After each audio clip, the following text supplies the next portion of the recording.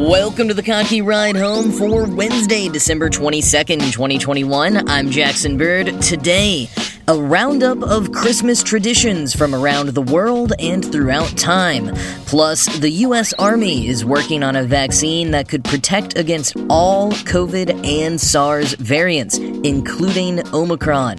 And there's a cream cheese shortage, so Kraft Heinz is bribing us not to make cheesecakes over the holidays. Here are some of the cool things from the news today.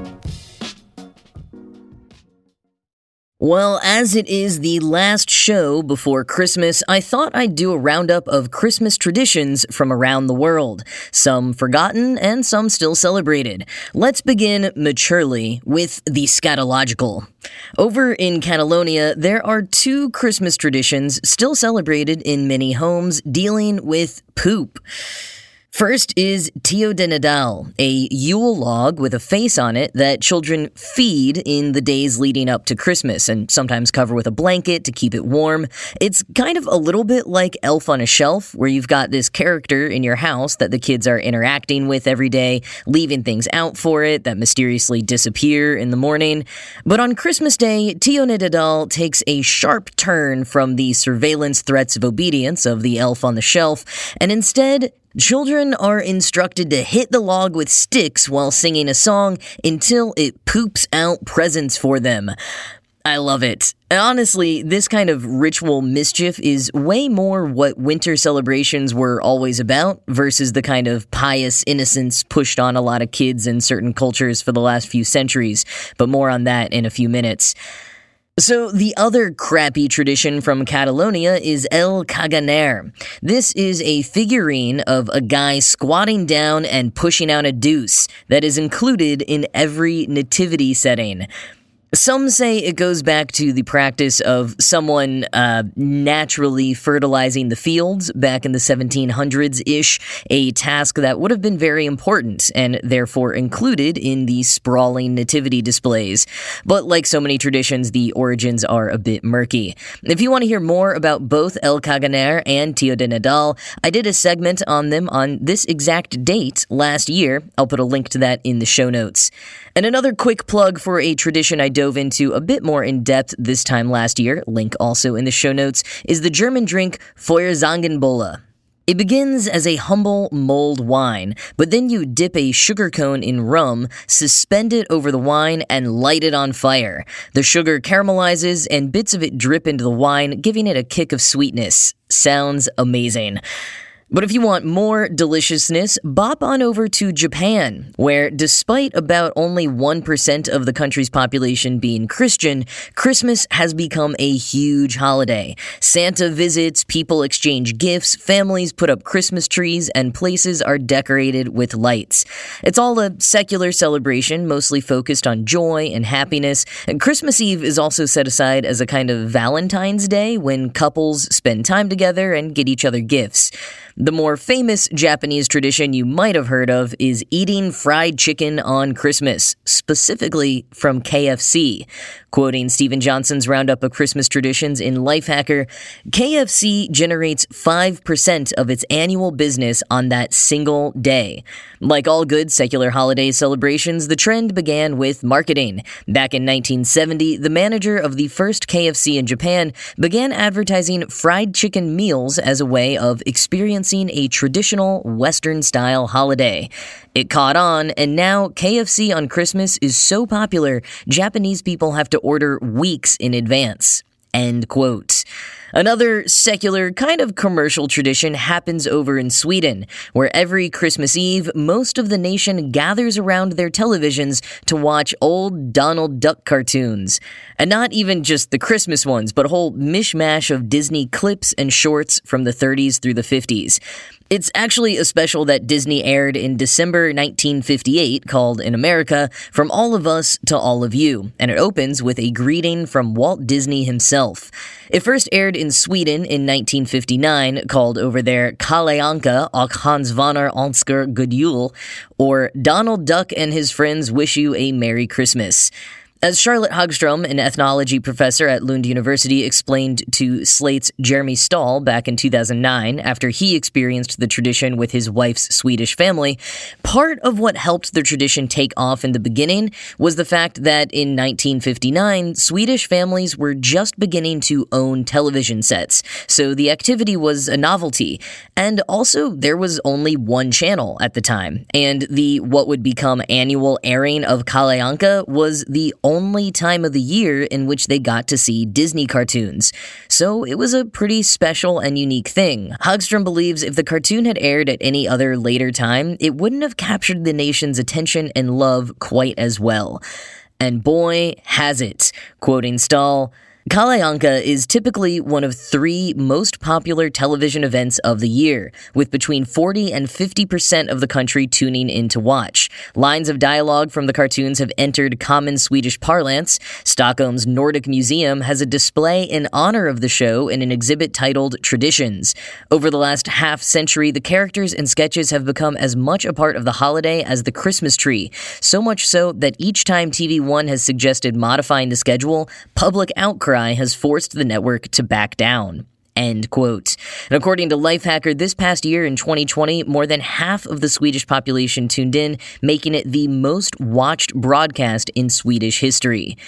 And they all watch it live at 3 p.m. No DVRs or DVDs. Even the host, no longer Walt Disney from the original recording, but their own Swedish host, has to do it live too. Arne Weise, the host from 1972 to 2002, became a national icon, but also says that public pressure to host the show live on Christmas Day for 3 decades ruined his personal life.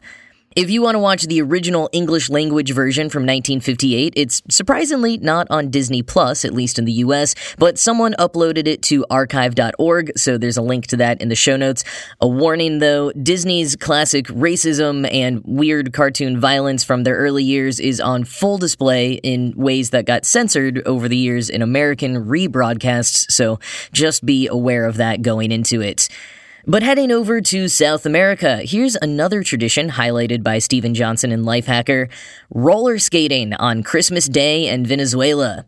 Quote, on Christmas morning, people light off firecrackers to wake everyone up, then everyone straps on roller skates and roller boogies to mass. After all the praying, families and friends then get together to dance, eat, and make music. The skating tradition is said to have started as a southern hemispheric response to sledding, and has grown so popular that the streets are closed to traffic in Venezuela's capital city of Caracas on Christmas morning to keep the skaters safe. End quote. I love hearing about the different ways people celebrate Christmas in the Southern Hemisphere, which honestly should not feel as strange to me as it does, considering I grew up in Texas, where 80-degree weather on Christmas Day was not unheard of. But a place that definitely gets more than their fair share of white Christmases is Ireland, where January 6th is known by some as Little Christmas, or sometimes Women's Christmas. The idea is that the women of the community have put in much more than their fair share of work for the whole Christmas season, and so on that day, Epiphany Day to some, they get a break. They go hang out with their friends, maybe go out to the pub, while the men stay home to look after the kids and take care of household duties. While studies continue to prove that women are still doing more household work and childcare on average, even when they also work full-time, I do like Johnson's suggestion for another potential way to celebrate Little Christmas. Quote, I propose a holiday where the people who work long hours on Christmas Eve or at Walmart on Black Friday can all take a day off, while the wealthy, I spend my December in Vail types hold down the fort. End quote. And Johnson's proposal is actually exactly what some Christmas and pre-Christmas winter celebrations used to be all about. Historian Stephen Nissenbaum explains what he calls the practice of inversion in roughly 17th century Europe and its colonies in his book, The Battle for Christmas. Quote, Christmas was an occasion when the social hierarchy itself was symbolically turned upside down, in a gesture that inverted designated roles of gender, age, and class. During the Christmas season, those near the bottom of the social order acted high and mighty. Men might dress like women, and women might dress and act like men. Young people might imitate and mock their elders. For example, a boy might be chosen bishop and take on for a brief time some of the authority of a real bishop. A peasant or an apprentice might become Lord of Misrule and mimic the authority of a real gentleman. Increase Mather, Cotton Mather's father, explained with an anthropologist's clarity what he believed to be the origins of this practice. He said, in the Saturnalian days, masters did wait upon their servants. The Gentiles called Saturn's time the Golden Age, because in it there was no servitude, in commemoration whereof, on his festival, servants must be masters. And this practice, like so many others, was simply picked up and transposed to Christmas, where those who were low in stations became masters of misrule. End quote.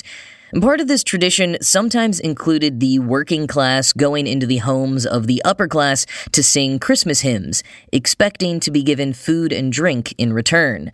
And while there are records of it getting out of hand and being ill-received by the upper classes at times, for the most part it was seen as a way to reinforce class divisions and for employers or the landed gentry to make up for shorting or abusing their staff and tenants throughout the year by giving them a big Christmas treat. Another side of it, though, was that inversion. Sometimes it wasn't just hymns being sung, but costumes being put on and all kinds of mischief being played, door to door and in the streets with impromptu parties. This was called masking or mumming, and wasn't exclusive to Christmas. It would happen on many festival days across cultures. And yes, all of these traditions in a sort of meandering way is how we ended up with trick-or-treating at Halloween. The drunken revelry, licentiousness, and cross-dressing that all ran rampant for as much as a few weeks around Christmastide each year were all reasons that the more buttoned-up religious folks like the Puritans actually banned Christmas for decades. But it's always tough to root out long-held and fun traditions. Quoting Leslie Feinberg's Transgender Warriors, despite numerous local and royal edicts banning masking and mumming, festival days continued to be marked by women dressing and masking as men and men as women. Trans expression emerged in culture throughout Europe in holiday celebrations, rituals, carnival days, masquerade parties, theater, literature, and opera. That's why cross-dressing is still part of holiday festivals today in the United States, like the Mummers Parades, Mardi Gras, and Halloween. End quote. And yes, even mummers parades still happen. A big one on New Year's Day has been going on in Philadelphia since 1901, and they're not letting even Omicron stop them this year. Although they did require all parade participants to undergo a sensitivity training course, because, a tradition of inverting things like gender and race can easily become pretty offensive these days. Just because it has a historical precedent doesn't mean it's okay. Often the opposite, really. But anyways, that was just a taste of the many fun, fascinating, and straight-up weird traditions from around the world and throughout time. Humans have always gotten up to bizarre activities when trying to create meaning or blow off some steam. A lot of it goes unrecorded, unless it has something anchoring it, like a holiday, to give it relevance to historians, which is part of why I like looking back at holidays so much. I like figuring out why we do the strange things that we do, and learning about some of the even weirder stuff that we used to do.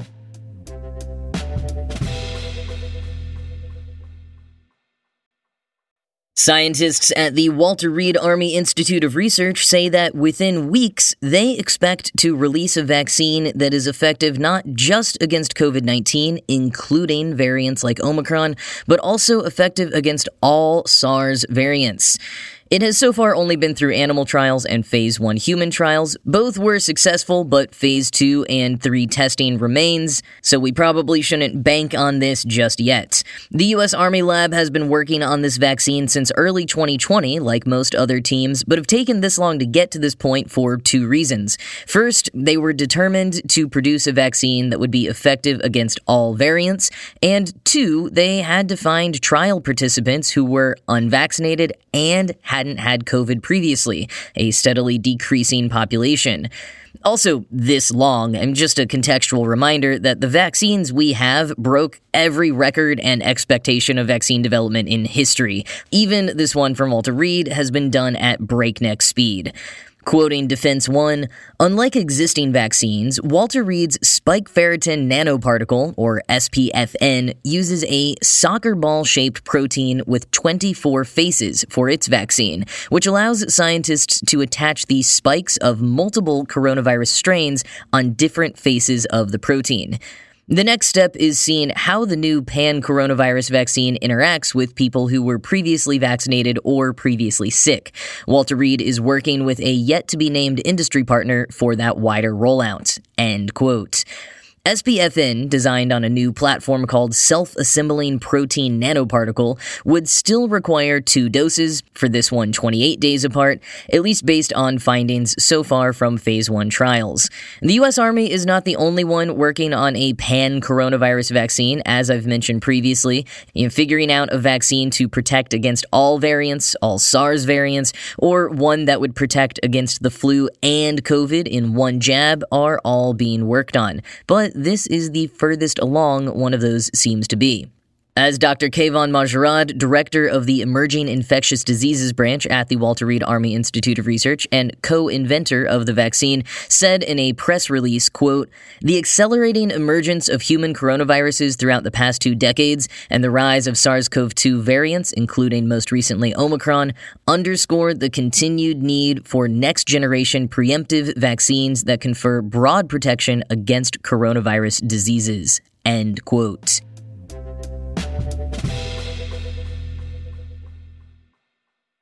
In case you missed it, there is a cream cheese shortage happening in the U.S. The New York Times reported earlier this month that bagel shop owners have been struggling to get their hands on the unprocessed, unwhipped, raw version of Kraft Heinz's Philadelphia cream cheese that they use as a base for their independent recipes. Quoting the Times, Jenna Thornton, a Kraft Heinz spokeswoman, said in a statement that the company was seeing a spike in demand for several of its products. To accommodate the increases, she said the company has been shipping out 35% more product than last year to food service partners, including bagel shops. We continue to see elevated and sustained demand across a number of categories where we compete, Ms. Thornton said in a statement. As more people continue to eat breakfast at home and use cream cheese as an ingredient in easy desserts, we expect to see this trend to continue. Problems have popped up at every point along the supply chain that brings cream cheese from factories to the morning bagel, said Phil Pisano, a sales representative at Fisher Foods, including a labor shortage in the manufacturing sector that began at the height of the coronavirus pandemic, a lack of truck drivers because of resistance to vaccine mandates, and a scarcity of packaging supplies, end quote. To help tamp down demand and disappointment, Kraft Heinz came up with a creative solution for consumers. They literally paid people $20 not to make a cheesecake this holiday season. They said in a video, quote, "This year, turn that famous cheesecake into those famous brownies. End your meal with a friendly fight over the last holiday cupcake. Share some cookies. Anything that'll make you feel anything in that cheesecake-shaped hole in your holiday heart. You bake it, we'll buy it. Or get it store-bought. Pretend you baked it, and we'll buy that too." End quote. Now, unfortunately, the promotion, which was open to 18,000 people during drawings last Friday and Saturday, has already sold out. So my apologies for not catching this and alerting you sooner, but, it's such an interesting pandemic flex that I just had to share it still. I mean, the video ad they put together literally shows an empty grocery store shelf and says, "This is not an empty shelf. It's a holiday tradition waiting another year." Brands being forced to acknowledge shortages in their marketing, especially in video ads, for some reason just really underscores for me how strange this extended pandemic era is.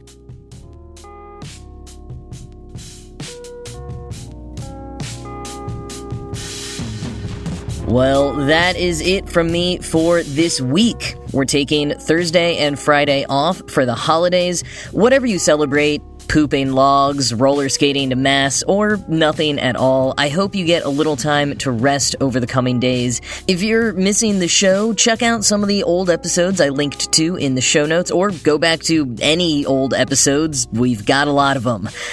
But that is it from me for this week. As always, this show was produced by Ride Home Media and Kottke.org. I am Jackson Bird, and I will talk to you again on Monday.